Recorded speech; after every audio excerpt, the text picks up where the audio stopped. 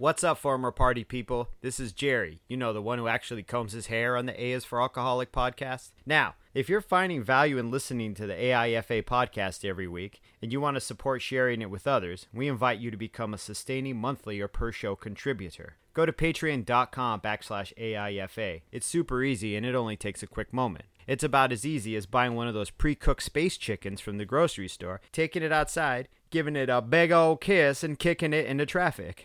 Why would you do that? Anyway, you do you, and I'll do me. Again, go to patreon.com/AIFA. And with that, people, let's start the show. A is for Alcoholic is a program about recovery. My name is John, and I'm an alcoholic. And my name is Jerry, and I'm an alcoholic. Join us as we go through the alphabet of alcoholism, one letter at a time.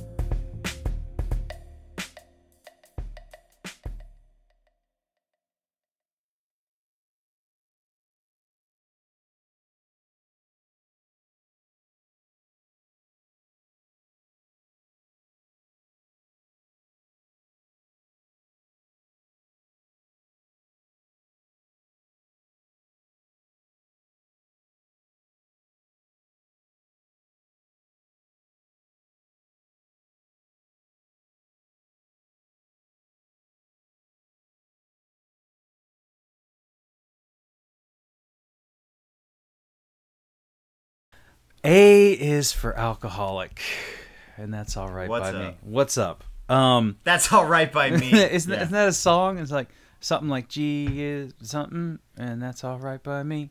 Isn't that like I think it was C is for cookie. I think you're talking about Cookie Monster. Yes. I think. I had this awesome gluten-free chocolate chip cookie the other day. It was fucking delicious. It was one of those bigger ones. And it actually came in a 2-pack, and I ate them both. Like, I ate half of one, and then I put it away, and then I came back. I was like, I just need to eat all this. I'm glad there were only 2 of them, is what I'm saying. Yeah. But it was really good. So what's going on out there, Jerry? Not much, dude. Not much. The world. Not much in my personal life. Right, yeah. I mean, you still are self-quarantined until... I'm still in quarantine, yeah. Yeah. So,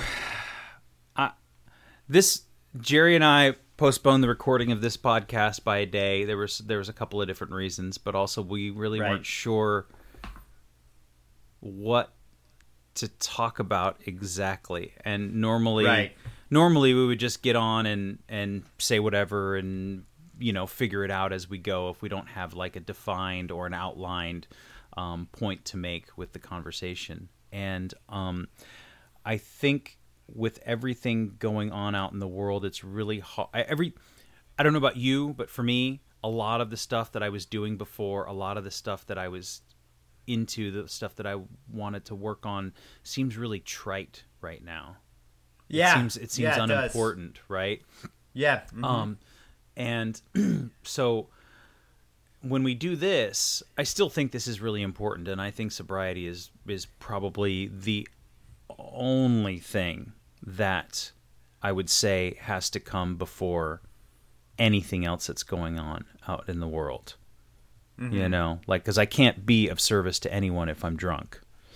Right. And, you know, the point that I think that I wanted to make, and I think that I speak for Jerry as well, is that, and first, Y is for... You good? You good? Like, you good? Just checking in? You like, good? Hey? Like, because nothing's good right now. I think we're going to get a lot of people being like, no, I'm not fucking good now. I'm not good at all. You know? And I respect that, because I'm not either. I'm not good. I'm not good at all. And it's, I mean, that's, I think ultimately it's for the best that we're focusing our attention on something that needs to be focused on. But, you know, one of the things in the program that Jerry and I kind of came up in, and something that always kind of bothered me or I wanted more from, and so I don't want to blame the program, but I was always looking for more, was that I would go and and go to a meeting for an hour or something like that, and then I would have the rest of the day, and I would never feel like, even though, I've got the book with me and I can always check in there, but that there was all these other things, and that sobriety doesn't happen in a bubble. It doesn't happen in a vacuum, right? We don't get to just recover and then do everything else normal. And so I imagine that in the next hour or whatever, we're going to talk about stuff that's going on right now, because it's affecting every single person. And as two white guys, we are probably going to get some things wrong, say some things that seem ignorant, say some things that seem tone deaf. Yes. And all I can say is, we're still working our recovery and doing our best with what the fuck is going on. And I would say the same to anybody else out there listening, that it's a practice, it's a process, and it's not, we don't know. We're just making it up as we go along right now. And the thing, I think the thing that feels so different to me now, because police killings, the police killing black men and women in America has been going on since before America was a country, right? Since before police were police. So this is not, since before police were police. Yeah. This is not something new, but I think with the advent of, the heightening of social media, and with everyone having a camera on their person, and even though there was no ambiguity with some of the other cases that came before this one feels like there is it is unambiguous what had happened. It's unambiguous that the police officer put his knee on a man's neck for almost 9 minutes. I've never been in that situation. I think maybe in the, I don't even know, grade school, maybe in a tussle, right? But never for my life. And so there's no question about what's going on here. There's no gray area. There's no, the tape was grainy, or, you know what I mean? Right. I think that's the difference. There's no devil advocate moment, which I feel like sometimes I have fallen into for the sake of being obtuse, or for the sake of being argumentative, or I would do this whole, I've had a really big change during these events, like as far as like the way I looked at things, right? Because I was always one of those people where I was like, everything's a shade of gray. You can't look at things black or white. And I still feel that way to an extent. But I feel like, I don't know, man, in regards to, as I gotten older, my opinions on the police have changed, have wavered. Because when I was a young man, I was in trouble a lot with the police. And I've dealt with the police abusing their power on me personally, and on people I care about personally, And so I had an opinion there. And so now I have an opinion now, which is, I don't know. It's not a positive one, that's for sure, especially watching all this footage. I'm like, yo, and that's someone's everyday fucking reality. That's not my reality. You know what I mean? So I need to get in tune with that and empathize with that and feel that rage and feel that anger. And then what do I do productive with it? Here's the thing with recovery is, when I first went into recovery, the idea was, I can't drink anymore. My life is unmanageable. Everything fucking is horrible. I cannot continue on this path. And as I went through my steps of recovery, and as I go through them now, I realize, this is now, the pressing need is not to not drink anymore, because I cannot drink right now. Like today, in this minute, I know that I'm not going to drink. In this hour, I know I'm not going to drink. It's pretty likely throughout the course of this day, I'm not going to drink. So now my big agenda is, how do I better myself as a person? So that I can avoid falling back into that relapse again. Do you know what I mean? And I'm not saying if you are out there and you're in a relapse, I'm not saying you're a bad person. I'm just saying this is from me personally. So every day it's about bettering myself. And so bettering myself is the need to feel empathy, and the need to understand what's going on, and the need to make mistakes and learn from those mistakes, and hopefully my mistakes don't cause harm or pain or suffering to other people. And so this is a really good, what's happening right now is a good way for us to learn. You know what I mean? Yeah, it really is. And I think that's an important part of recovery. And I said it earlier, I'm so grateful that you were like, dude, our recovery doesn't happen in a vacuum. Because when we were talking pre-show, I was just like, what the fuck do we even talk about here? Like, what relevance are my thoughts right now. You know, they're only relevant in the fact that my actions are more relevant than my thoughts, you know? Mm-hmm. Yeah, man. I think that it's, you talk about being on the precipice of relapse and getting better. And right. I have come to the summation that if I'm not getting better, I'm getting worse. It's one or the other. Word. Like, the stagnation doesn't, there's no like, oh, I'm just staying the course, you know, and I've talked about in the last several months with the coronavirus, you know, kind of cutting back the amount of running I'm doing because I just want to maintain and I don't want to overexert my immune system and I don't want to overexert my body and get sick and so on and so forth.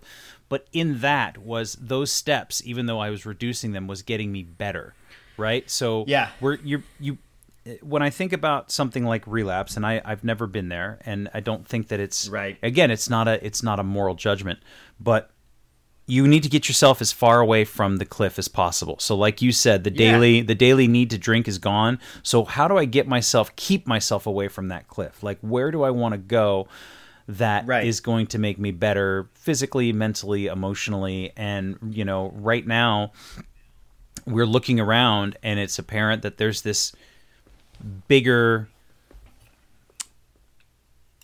and everybody says it, but it's like it's a systemic problem. So, but everybody says it because it's true. It is a systemic problem. Yeah, and the people who are being affected most directly and most violently and most atrociously are Black men and women, Black Americans, right?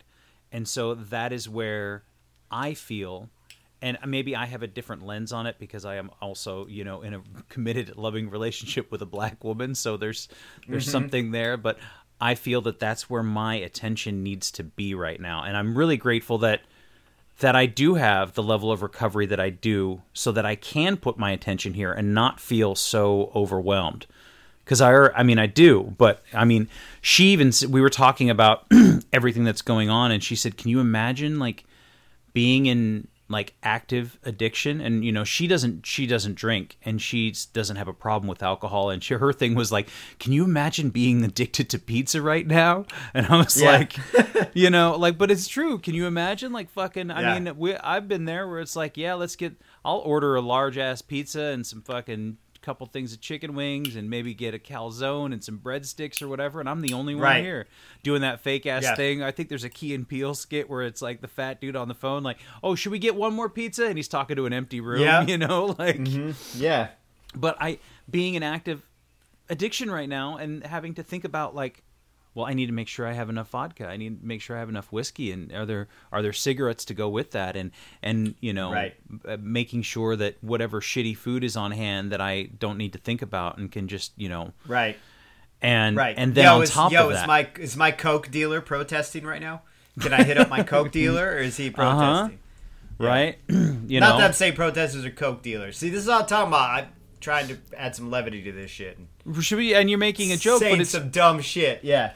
But I'm saying is that Coke dealers can be protesters too. They can have, you know, a moral stance on what is going on here. I'm just saying that, you know, I don't know any Coke dealers currently, but you know, I assume that they're multifaceted human beings as well. You know, so I think that it's important to remember.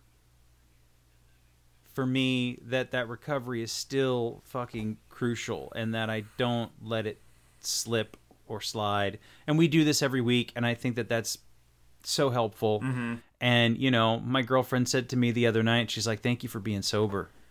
I could, you know, and I think in her mind, she was also thinking that I haven't been to a meeting in months, and she was like, you know, I think that, you know, she said, I look at you and I imagine that you are somewhat of a leader in your community of recovery, and like maybe you should do some like social distancing meetings at the park or something. And like I think that, you know, AA is pretty out in the open these days, man. Like there's no way to there's no other way to get around it. Like it's definitely changing. Right. But I don't know that I don't know. She's right. She has a point. But the thing was that she was grateful that I was sober, and that meant a lot to me. Like, because we don't talk about it a lot, And not that it's like hidden, but it's just we're just trying to live our lives. And it is it's more important now than ever because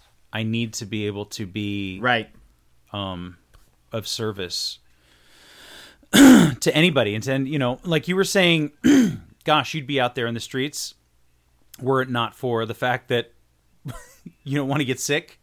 Right. And I don't know that I would. And I don't know that I necessarily have to. I also live where I live. And it is 99% white. It is fairly affluent. Maybe not 99%. And, you know, that's my perception of it. And that's my experience, right? Those are the people that I have to do business with mostly. Yeah. Mm-hmm. And we're seeing less and less people these days, which I think, you know, being quarantined probably led to absolutely. people fucking getting fed up and you don't have a job to go to. Fuck it. Protesting is my job. You know what I mean? Like, you work Monday through Thursday. If you can't make it, get somebody to cover your shift. You know what I mean? But, you know, and a couple of the things we talked about, my girlfriend said to me when I was asking, I was like, I don't know what to do and I don't know what to say. And she's like, I'm not an answer factory, you know? Like, I love that. That shit cracked me up. Yeah. It's like, I got all the answers for you. You need to go out and learn, young man. Read a book. You know how to use the internet. And read. Google it. Yeah. You can even get some audio books and listen to it on your run. Yeah. So that's something that occurred to me. But then, you know, she also said, go talk to your white people. They're the ones that need talking to. Right. Like, and it's so true because she's like, I've been dealing with this all my life and I don't want to deal with this. And so I try to listen, as I've always done. I try to be of service. And if being of service is sharing things that are of value to me on an Instagram post, like, you know, the whole Black Square thing, and there was a lot of controversy about it. I did it too. And then I erased it. Right, because you're like, oh, was it wrong? Was it stupid? Was it detrimental? Well, I don't want to muck up anybody's feed, especially if you're out there on the streets and shit's going down. Do you know what I mean? You're using Instagram for your fucking way of communicating. Then I'm over here like, hey, what's up? I'm virtue signaling with everybody else, even though it's coming from a place of empathy. Do you know what I'm saying? Yeah. And like the thing that I think of is like, okay, I don't know if it was stupid, but it doesn't have to be stupid if it can be the start of something, of learning something and going, okay. But I went on the next day onto Instagram, and it was almost immediate that like everything else, not all of it, but there was so much that was like, oh, here's all the funny cat videos, and here's all the cooking videos, and, you know, whoever else. Right. And it was just it felt so fucking trite. And it doesn't seem interesting, or it wasn't entertaining anymore. Like almost overnight, I was just like, this is pointless. And I wanted to share a story about work so we opened up our doors at the restaurant. We have outside seating. Some people come in, and everyone's sitting down, and it's warm outside, and we're doing the best we can, and everyone's got masks and gloves. Well, all the people who work there, and, you know, people have to put their mask on if they're going to go to the bathroom and all this kind of shit. And so, you know, we're doing the best to follow all the rules. And at one point, I go to bring something out or go to a table, and this guy is he's like, so this fish, and I said, yes sir, is everything okay? He's, oh, it's lovely, but was there like a relish, or like was there like a succotash at one point, like that you peel off the bone? And I was like, I'm sorry sir, is something wrong? He's like, no, and I'm sitting there trying to listen to him, and he's trying to describe this piece of fish that he had last year at the restaurant, and I was like, oh, I can't do this. Like, the fucking world is on fire, and you want to talk about a piece of fish that you had in 2019? Like, I can't. And I'm like, I just again repeated, is everything okay? Oh, excellent, I'm glad you're enjoying yourself. And I just left the table. But like, it just seems a little trite and unimportant. I need to make money. It's fucking bald face privilege, but at the same point, what do you expect from some like boomer white guy in Napa? He's not gonna come up and be like, "Hey, that fish was delicious. Black Lives Matter." Do you know what I'm saying? Like, he's not gonna do that. They all live in their bubble, just like we live in our bubble. You know, like they just live in their bubble and they don't even give a fuck because they're not affected in any way. Nobody's gonna kneel on that dude's fucking neck till he dies. Nobody's gonna kneel on that guy's son's neck till he dies. Do you know what I'm saying? So they don't gotta think about that shit. Yeah. You know? Yeah, it's really weird, man. I've been thinking about a lot of things lately, and I'm just like, am I an ally? Yeah, absolutely an ally. And then I've like had this conversation with my wife, and I'm like, telling her like, well, where's my perspective? I'm like this white dude, right? Like I didn't grow up with that. And she's like, well, Jerry, you're not white. You're like Mexican American, right? You're Chicano. And I'm like, yeah, dude, but I look white. Like for all intent and purpose, the police don't see. I'm not brown. My skin's not olive. You know, like I don't have the same skin tone as my siblings. You know what I'm saying? So to me, like walking down the street, anyone in a position of authority is just going to look at me. They'll probably judge me by the tattoos, but at this point, tattoos have become so mainstream that they're just like, oh, I bet that guy's either a barber or a fucking butcher, you know. So it's like, where's my place? You know, how do I signify myself? It's such a strange thing. And then I don't know, man. I'm just so glad you said this recovery doesn't happen in a vacuum, because I still have to maintain my recovery and still be like, my point, I guess, with this entire podcast is to feel empathy and to try to have some type of action that helps. I just want to help and I want to learn. And that's it. And that's, you say, where's my perspective? Yeah. Well, go get one. You know what I mean? Like that's what we got to do here. That's I feel like that's part of what the allyship is. Go get a perspective. Right. And it's just I think that's something to, like, okay, before, when you were drinking and you didn't know how to stop and you were like, I don't fucking know how to stop. I can't help this. I can't help this. I can't. There's no way out. There's no way. I don't see it. It doesn't exist. That's how I felt for sure. It's not there, right? Yeah. It's I am blind to it. And then somebody said, "Hey, why don't you look at this book?" And I'm sure you were resistant, and you were like, "This is confusing." And what the fuck? You want me to believe in God? What, you want to come to your little cult meeting, drink some shitty coffee, and listen to some fucking boomer? And so where is the, you know, we talk about the miracle, and I think one of the things in the book is like, most of them are of the educational variety that happen over months and years. This is the same thing, man. This is the same thing. We're blind to this shit. We don't have a perspective. We don't have the education. We have to figure it out. And there's no, right. You know, I mean, maybe there should be like a fucking Allies Anonymous or something, you know, but like there's no guidebook, man. I mean, there's lots of books, and you know, one of the things I realized too is Instagram. You go out there, everybody, at least in my feed, and if you go and check it out, there's so many resources of places to. As a matter of fact, I've collected some of them, you know. So it's not gonna be. It's like recovery, man. It's not gonna happen overnight, and it's gonna be uncomfortable, and you're not gonna want to do it. You know what I mean? And you're gonna right. And it's like I've already experienced that being pushed and pushing back and learning and falling down and getting up and fucking up and fixing it, and you know, it's weird, man. Like, even I really wanted to go out in March, but my fear of getting sick is overwhelming, right? And we always talk about not living in fear, but this is, the coronavirus is some real ass shit, you know? Like, that ain't no fucking joke. And so here I am sitting here being like, I want to go out and have my voice be heard, but at the same point, like, I haven't even been to work in 3 months because I'm afraid of getting sick, you know? And also, they just lifted phase 1, so technically I haven't been to work in like 3 weeks or whatever. You know, since we were allowed to go back to work. Shit, my boss called me yesterday just to check up. How you doing? You still gonna be a tattooer or what? You know, like, she's like, you take your time, do what you need to do before you come back in. I just want to see how you're doing. And, you know, there's been talk going around the shop that, like, you may just quit, like, flat out quit tattooing, you know? And,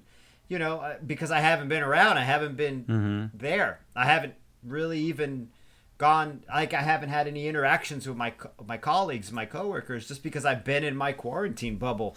You know, like I haven't been to a store since March 14th. That was the last time I was around other people in public. I haven't had a conversation with anybody other than my wife and like my family and the pizza guy. And we're talking like 8 feet apart, because I ordered a pizza yesterday for the first time in a month, and he just like left it on a little chair. Also, did you know Domino's? Because I know you're not ordering a lot of pizzas, but Domino's has this little box. It's like a little extra cardboard box they give you, and it's called like the Quarantine Buddy or something. And they put them so they can leave it on your doorstep, so they don't put the pizza box just flat on the ground. It's like a little stand they put down now, and then put the pizza box on top of the stand, so they're just not putting it in the raw ass dirt, I guess. But that shit is so funny, because I like walk with Megan, I'm like, look, it's like a Quarantine Buddy, or it's just something stupid like that on there. But even that was like my first social interaction with another human being in weeks, where I was just like, you could just leave it there. And he's like, well, I got to watch you pick it up. That's part of our policy. You like to watch, do you, like, buddy? You don't have to sign anything, though. Yeah, exactly. He's like, I got to make sure you got it so it doesn't get stolen off your porch or whatever. And I'm like, cool, man. You know, all my empathy. You know, I'm just like, have a good night. Be safe out there. He's got a mask on. He's sweating in his fucking pizza van. You know, like, so for me, the idea of me going out in a crowd right now, regardless of anything, and does that speak to my white privilege? Am I a fucking shitty person? You know, like, these are questions I ask myself, and who has the answer? I don't know. Am I gonna walk up to the first black person I see and be like, am I shitty because I'm afraid of coronavirus and didn't march? You know, and they, what is this random person gonna say? Tell you, get the fuck out of their face. Get out, you know. Yeah, like, leave me alone. I don't want to catch coronavirus, right, you motherfucker. Like, get out of here. You know? I think health is a good concern.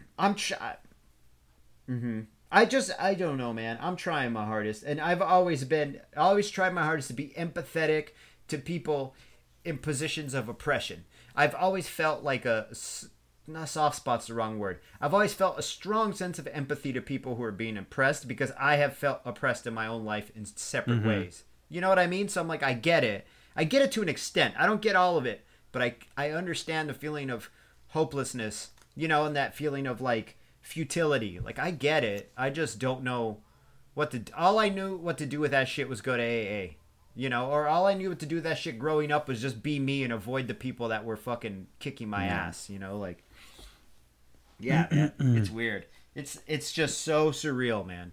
We're just living in some really surreal times. Remember the 90s? Remember Fight Club? It's great, right? Yeah.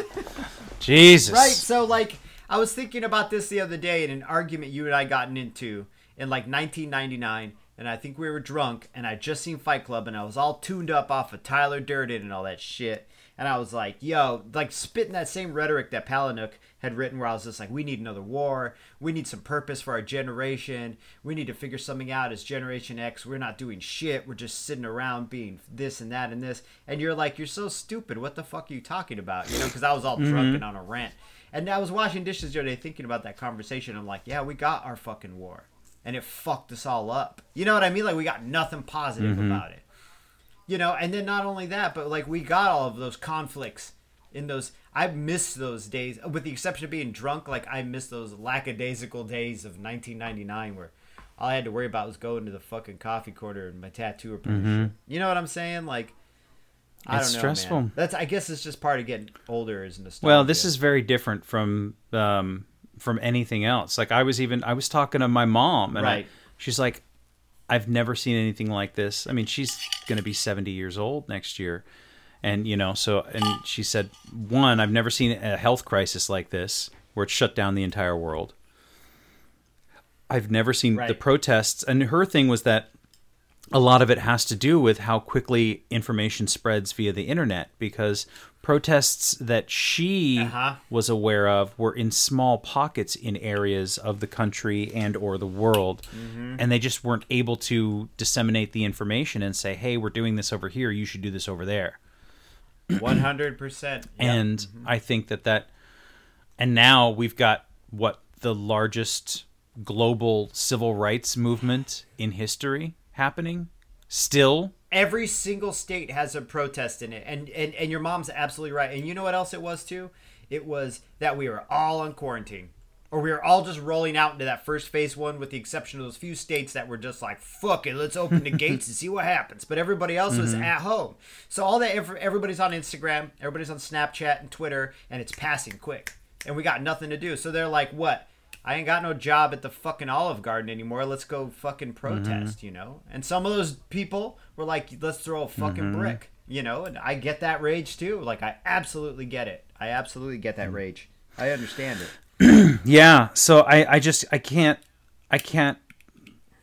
for anybody who's dealing with alcoholism right now, like, I'm sorry, I really am. And I would say that it's got to be challenging too, to be able to not go somewhere and be connected, and not be able to have a physical human being, you know, because part of my recovery was learning to trust strangers. And when I can't be around strangers enough to kind of get comfortable with people and know people and learn people, it's difficult. And so I'm not saying it's impossible, and I'm not saying that it's not worth it. I talked to another friend of mine. We do Zoom talks, and it's really helpful to just, even if it is on a screen, and I try not to get angry at that, you know, oh, it's on a fucking screen. This is bullshit. This is the way the world is, right? Really? I like it. Although I haven't done a Zoom AA meeting in a while, but I can vape during the Zoom AA meetings. I'm just like, I go off screen though. Because you don't want to. And they come back and like vape will be coming out. I don't know why. I just don't want someone to be like, is that guy vaping weed during the... And I'm not. I'm vaping nicotine. But anyway, go ahead. Keep just going. That I try, again, gratitude is the attitude, right? I know that sounds corny, but... Right. It's hard as fuck to feel that right now. So like that's part of what I do with in my journal now.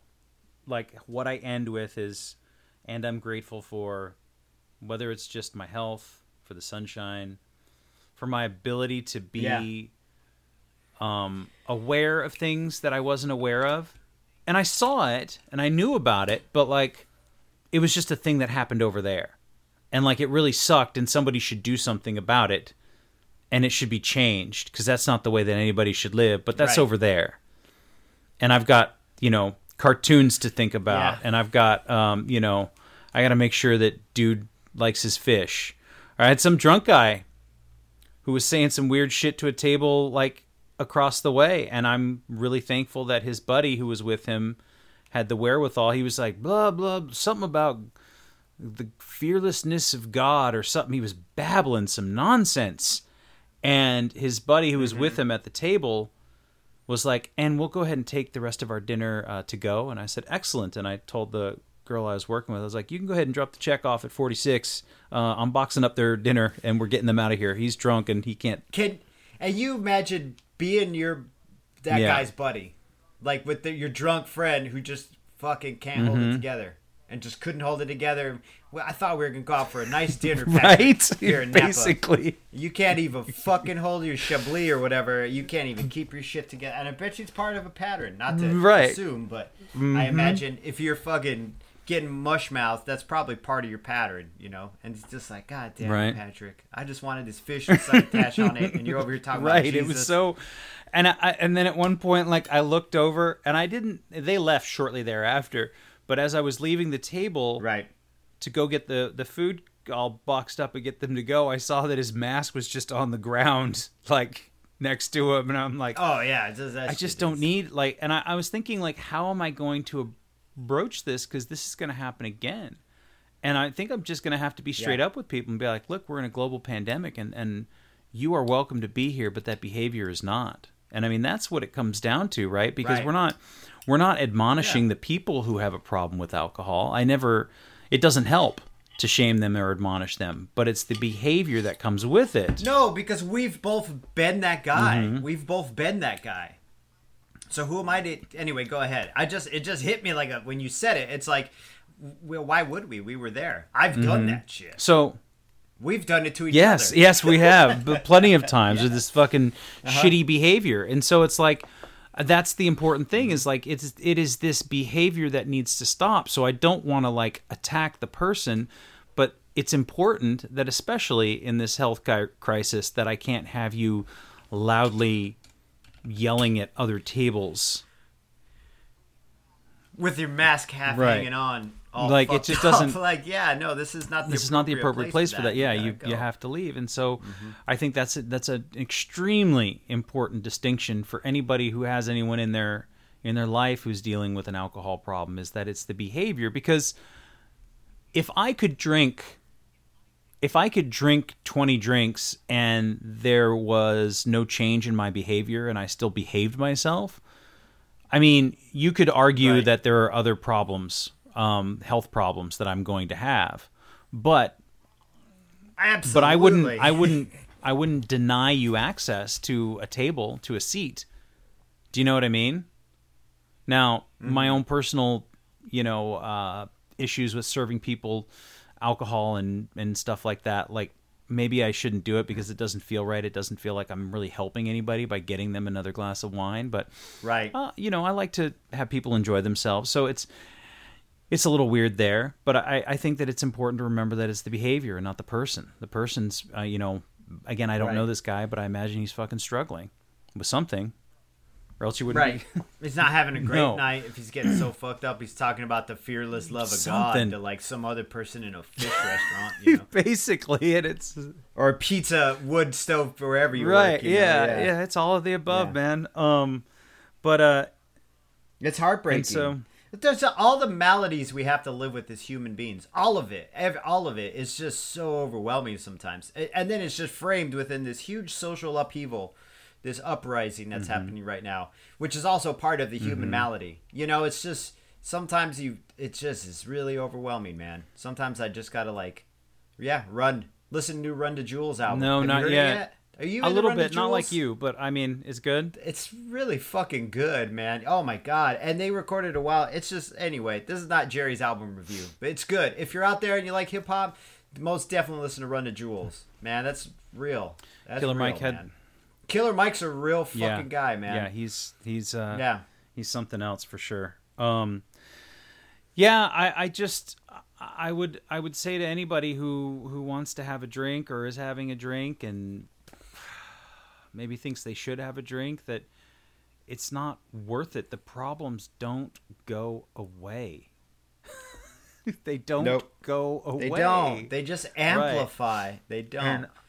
They don't. They amplify. I mean, whatever program you find and however you find it these days, like, stick with that until you find something else that works better and works better and works better. And I mean, I don't know. We talked about maybe for our next show doing a Zoom meeting, and I think we should. And I don't know you think so? I was just thinking about the logistics of that the other day, and I'm like, I'll figure it out. I'll just put it up there, and maybe talk about that later.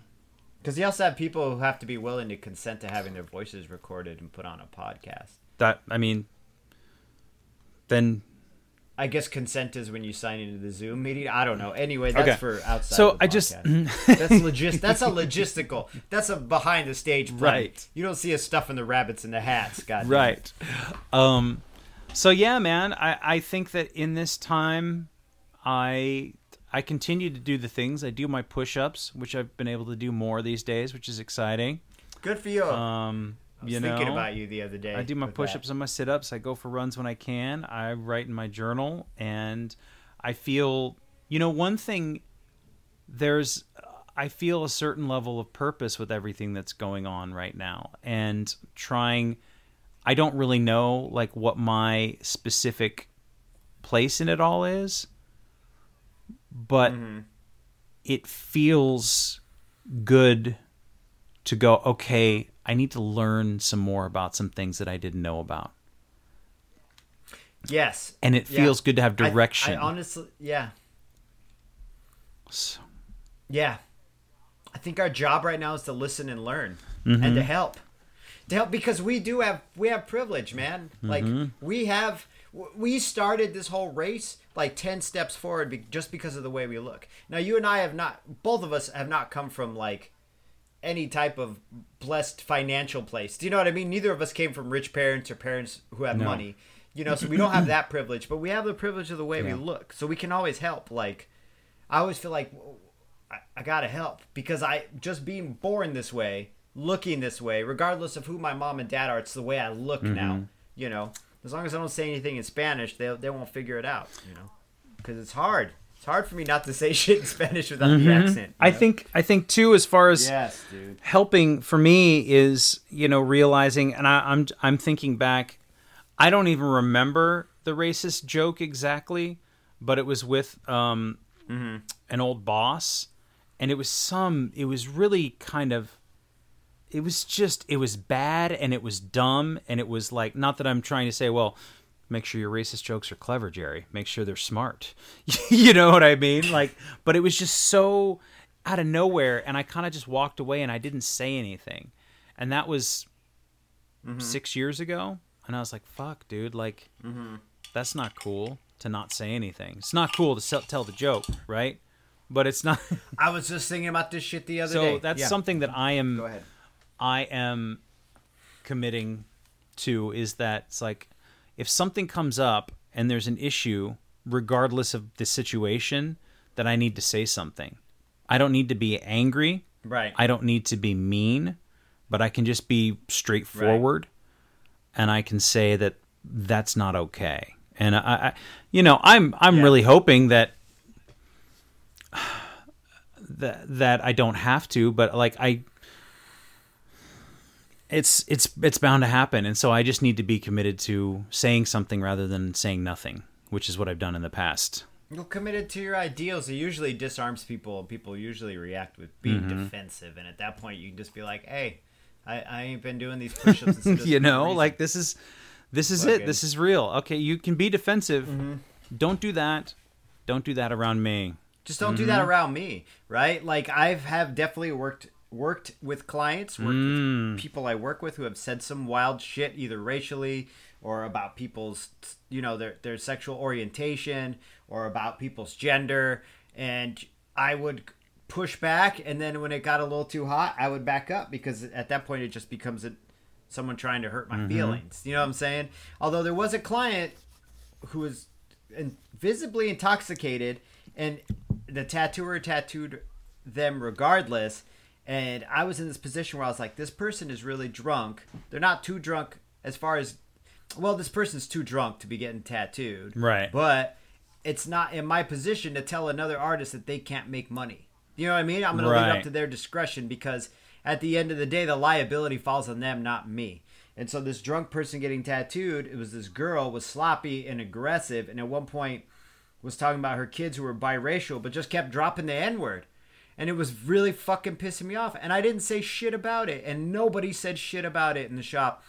And I finally was over it. And I slapped the fucking massage table and stood up, because I was about to be like, hey, you don't talk like that in front of me. I don't respect it. You have to have respect in the shop. And then as soon as the other tattooer saw me slap the table, she's like, okay, we're done here. And started wrapping this girl up. And then I still to this day regret that I didn't stand up for my morals and stand up for I regret a lot of that I didn't stand up for the way I feel about things and the way it affects other people, with that attitude that this other person walks around with, believing that shit. And then is my pushback going to change their mind? Nah, it'll probably reinforce the way they feel, but I just think that I think that it's completely within your power to say that is not acceptable here. I do not accept that here. Yeah, word. I do not accept that here. Word. If that is, and I mean, and right. We all have to make a fucking living, right? Like it's really painful, right, and difficult when it's like, well, what is more important, my paycheck or my ideals? And that's a shitty place to be too, because like, yes, you can say I could have said, hey, that's not okay. Hey, where are your bosses? Do your bosses know you talk like this? We need to talk about this, because if something's not going to be done, then I need to leave. And like, that's a hard thing to do for a lot of people. But I really think that for me, like, it's more important to be committed to not accepting behavior that doesn't fall in line with my ideals. Not fall in line, but like, that doesn't.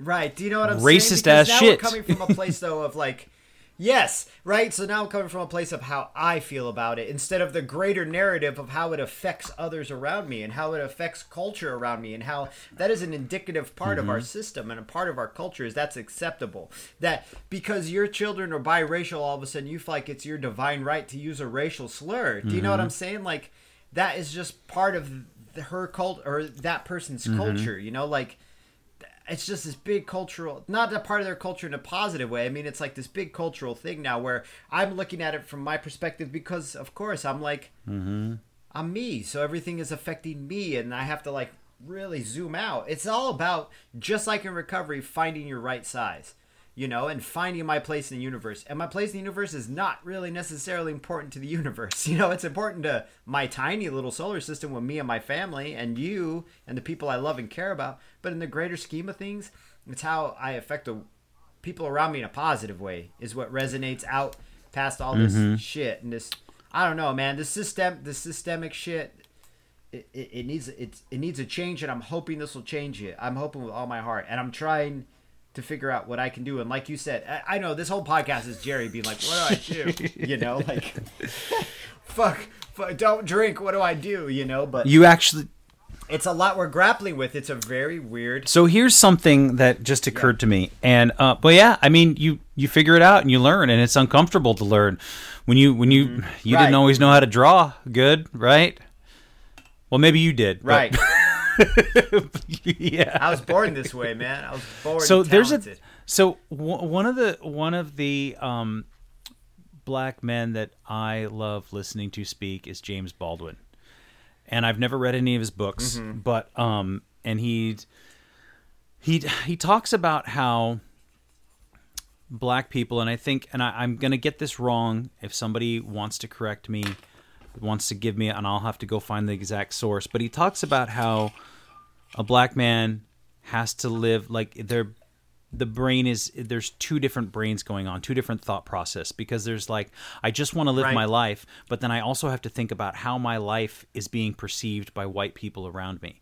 And I need to be careful about the things that I do, because white people will perceive me incorrectly, and then therefore my life will be at risk.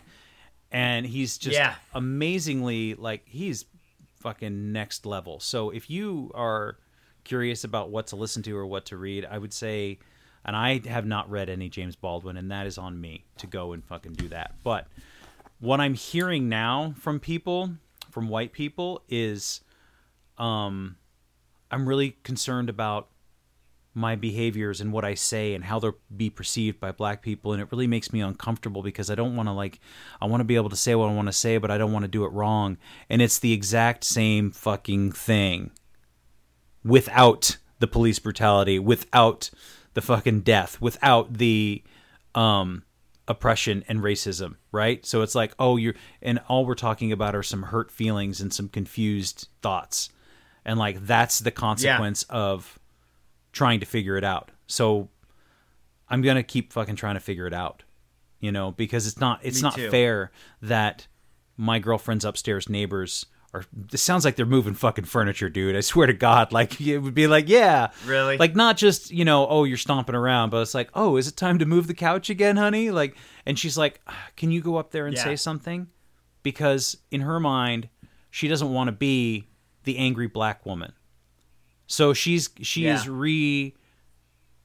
to think twice about her actions because she's worried about what white people are going to think about it. And like, that's fucked up, Yeah.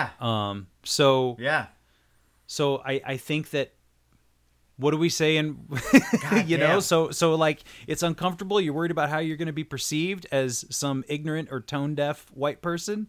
Well, welcome to the fucking club. What do we say in recovery? Get comfortable with being uncomfortable. Right.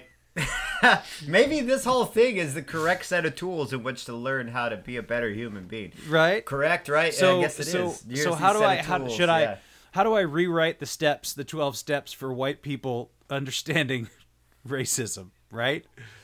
Right, exactly. Like step one, fucking realize you're powerless over your fucking privilege. You're not powerless. I thought about over that your too, privilege, but you're not. Yeah. But I mean, you feel that way. or you're oblivious. Maybe not powerless, well, but you're oblivious. Maybe realize you're oblivious to your privilege. You know? Step 2. Because we started a race way farther forward. That's the only way. That's the only analogy I can think of for it. I mean, there are other ones I can sit here all day and throw them out there, but you know. And like I said, I can throw up my badge and be like, "Yo, I'm Mexican American" or whatever. But like that doesn't count for shit. That doesn't count for shit. Not in this conversation, perhaps. I mean, it does. Not in this conversation. It does conversation. count for your experience, and it is important about who you are because your voice know, does have value. And I'm not looking for reassurance. Right. I'm just like, I'm not looking for reassurance. I guess you know what I'm kind of mentally doing a little bit right now, putting over this podcast is like, I'm like, listen, I look white, but I'm still cool though. You know, like you're not gonna catch me in some New Balances. You know. Oh yeah, those the Trump maybe shoes, my New back was Balances. hurting that day. The New Balances, the Trump shoes. Don't tell Joe. I don't want to get into politics. My fucking MAGA Knight and the New Balances. MAGA Knight and the New Balances. Is that like fucking? You know what I'm saying? That's like my new fucking Michael McDonald cover band. Except I love Michael McDonald's music, and Michael McDonald's music is actually has a lot of fucking soul to it. So that'd be more like my Kid Rock cover band. Kid Rock and Yellow Wolf. Kid Rock and Ted Nugent. Just like some old country fried vibes. Man, but I even with our listeners, I don't want to alienate anybody. I don't want anybody to listen to this and be like, those guys are two fucking liberal assholes. They're not talking about recovery anymore. They're getting all political, even though everything around us is political now. You can't even get recovered without some type of politics. Man, I had a meeting. Lady would just start talking about Trump, and I'd have to get up and walk out because I'm like, this is not helping my recovery. I'm listening to your fucking diatribe. Like, someone needs to check you, and it's not me. I'm going to go vape in the parking lot. I don't think that being racist has to be political.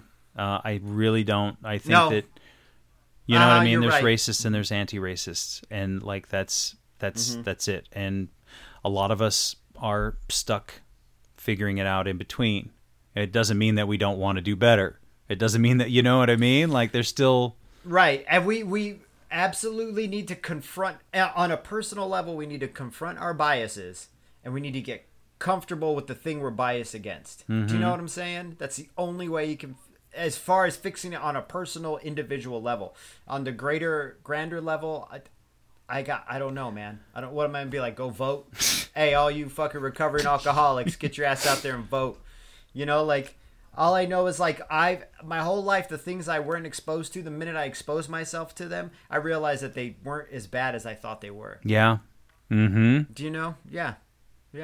So I think that's a huge thing, and I'm not concerned about if somebody is interested in perpetuating racist stereotypes. I have no interest in aligning myself with them or they with me, and so it's like I would say, fuck off.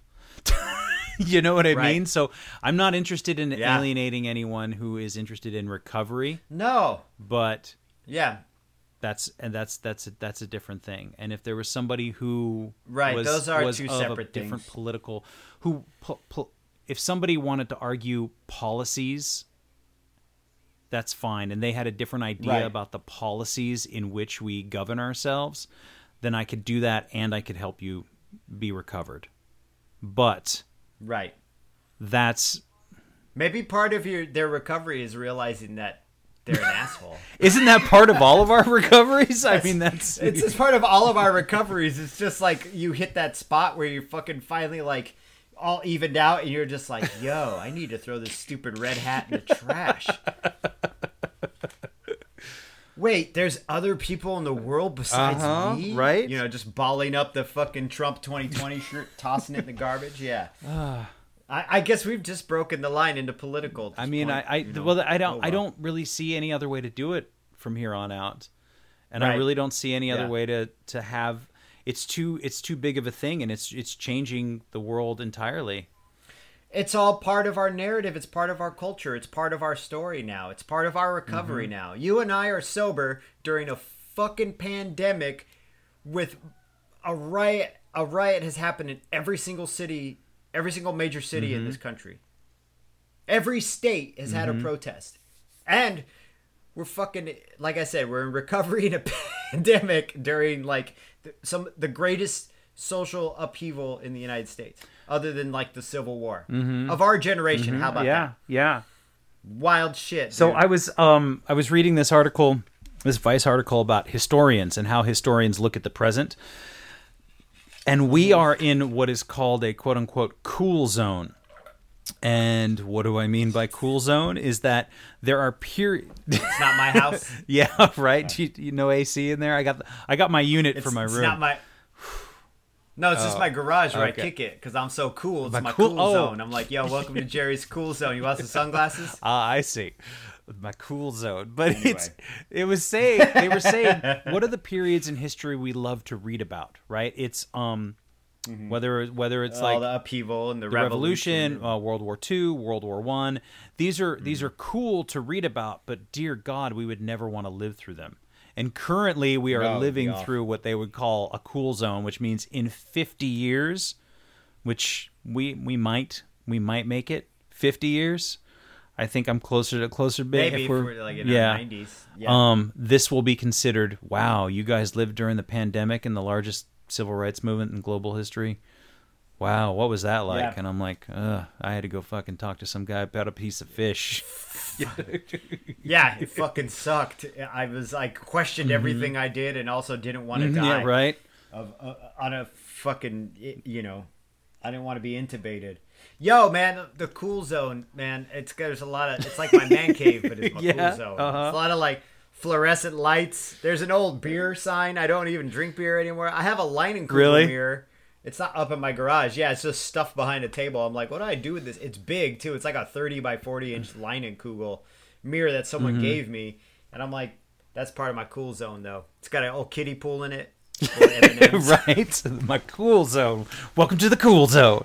Yeah, but yeah, man, there's a lot to take in, and there's a lot to think about, and there's a lot of things that we as white people have not been confronted with and had been able to ignore.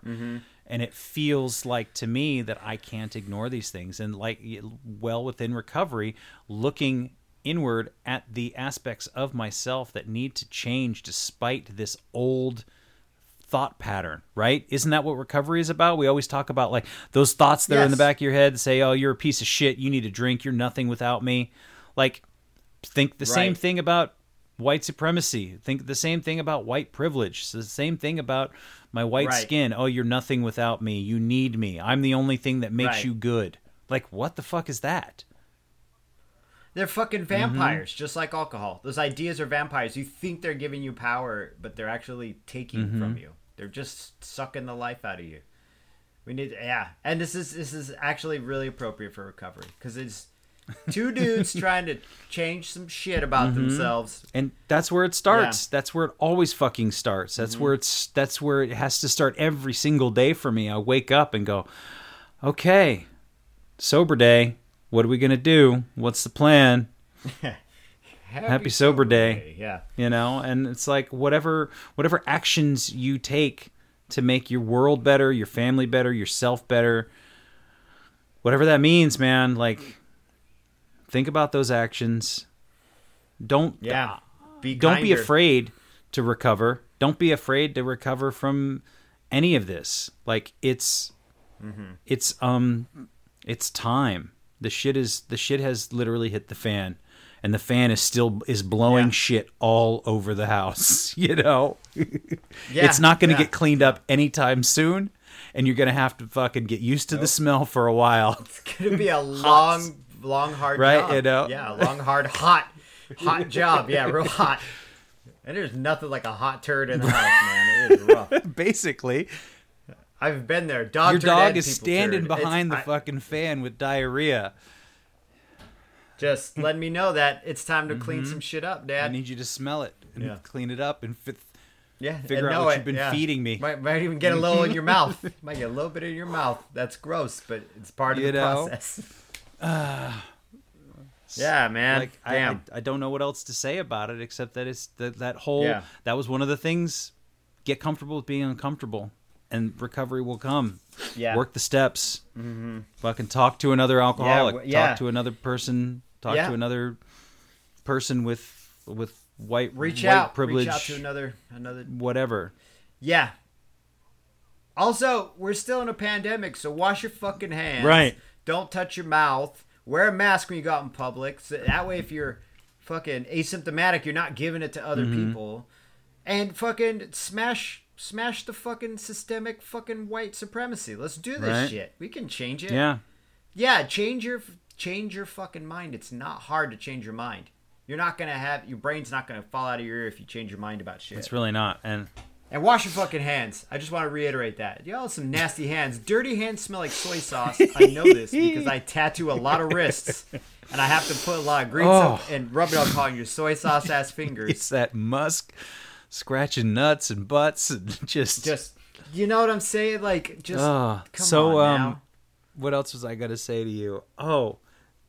I don't know. We just ended it with dirty hands and dog diarrhea. Well, I just haven't seen any of your PSA videos for washing hands lately. The core.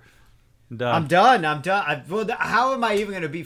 There's no humor. I'm just like, what's up, everybody? It's day number 80, and fucking our whole system is fucking being changed, in a furious way. I have like no humor. I know. About it I know. Right it's now. hard. This is the most humor I've shown all week. My poor wife. Yeah. This is me watching being like, yo, I'm not watching CNN. Mm-hmm. It's like MSNBC might work. I don't know. Where the fuck is the BBC? Mm-hmm. Yeah. Yeah. It's hard. It's hard to have humor. I mean, my girlfriend and I will always be like, ooh, is that racism? Ooh, you need to... somebody needs to change their diaper. Yeah, oh no. Ew. Yeah, no, exactly. The one at the shop, yesterday, somebody was like, hey, the phone's not working at the tattoo shop. What's up? Why is the phone not working? And I was like, Antifa broke it. And then I was just had this idea of Antifa coming in and just tearing the phone out of the wall and running off. Just being like, I'm an anarchist, Antifa. That shit, come on now. Boy, I'm not even going to get into this. There is no Antifa the way you think it is. If you think Antifa is the way it is, you got to do some research. Yeah, did you see that thing I posted on my Instagram stories about Pat Robertson, fucking the new leader of Antifa? He's like, that's not cool, man. That's not cool. Come on, Trump. Pat Robertson is telling you it's not cool? He is going into the shady twilight of his life. It's just the golden hour. And I was like, dang, my Nana used to watch 700 Club like a motherfucker when we were kids. And now I see him and I'm like, God damn, dude, they were just... It's the golden years. It's not even golden anymore. But I mean, for Pat Robertson to be rebuking Trump, boy. Their words don't mean anything, though, dude. None of those dudes. It's funny, but their words don't mean shit. So, in conclusion, I guess we've passed the line of political discourse, and I don't know any other way around it. And I certainly am. I think that going into the future, Jerry and I we're interested in keeping conversations to alcoholism and recovery and all that stuff. Right? I mean, it's important, and it really is. It doesn't matter. Everybody. I can't help change someone's mind if they're drunk. And so whether we agree or we disagree, I would much rather you be sober, because I would much rather have a conversation with you sober about other things that are important as well. So take care of yourself.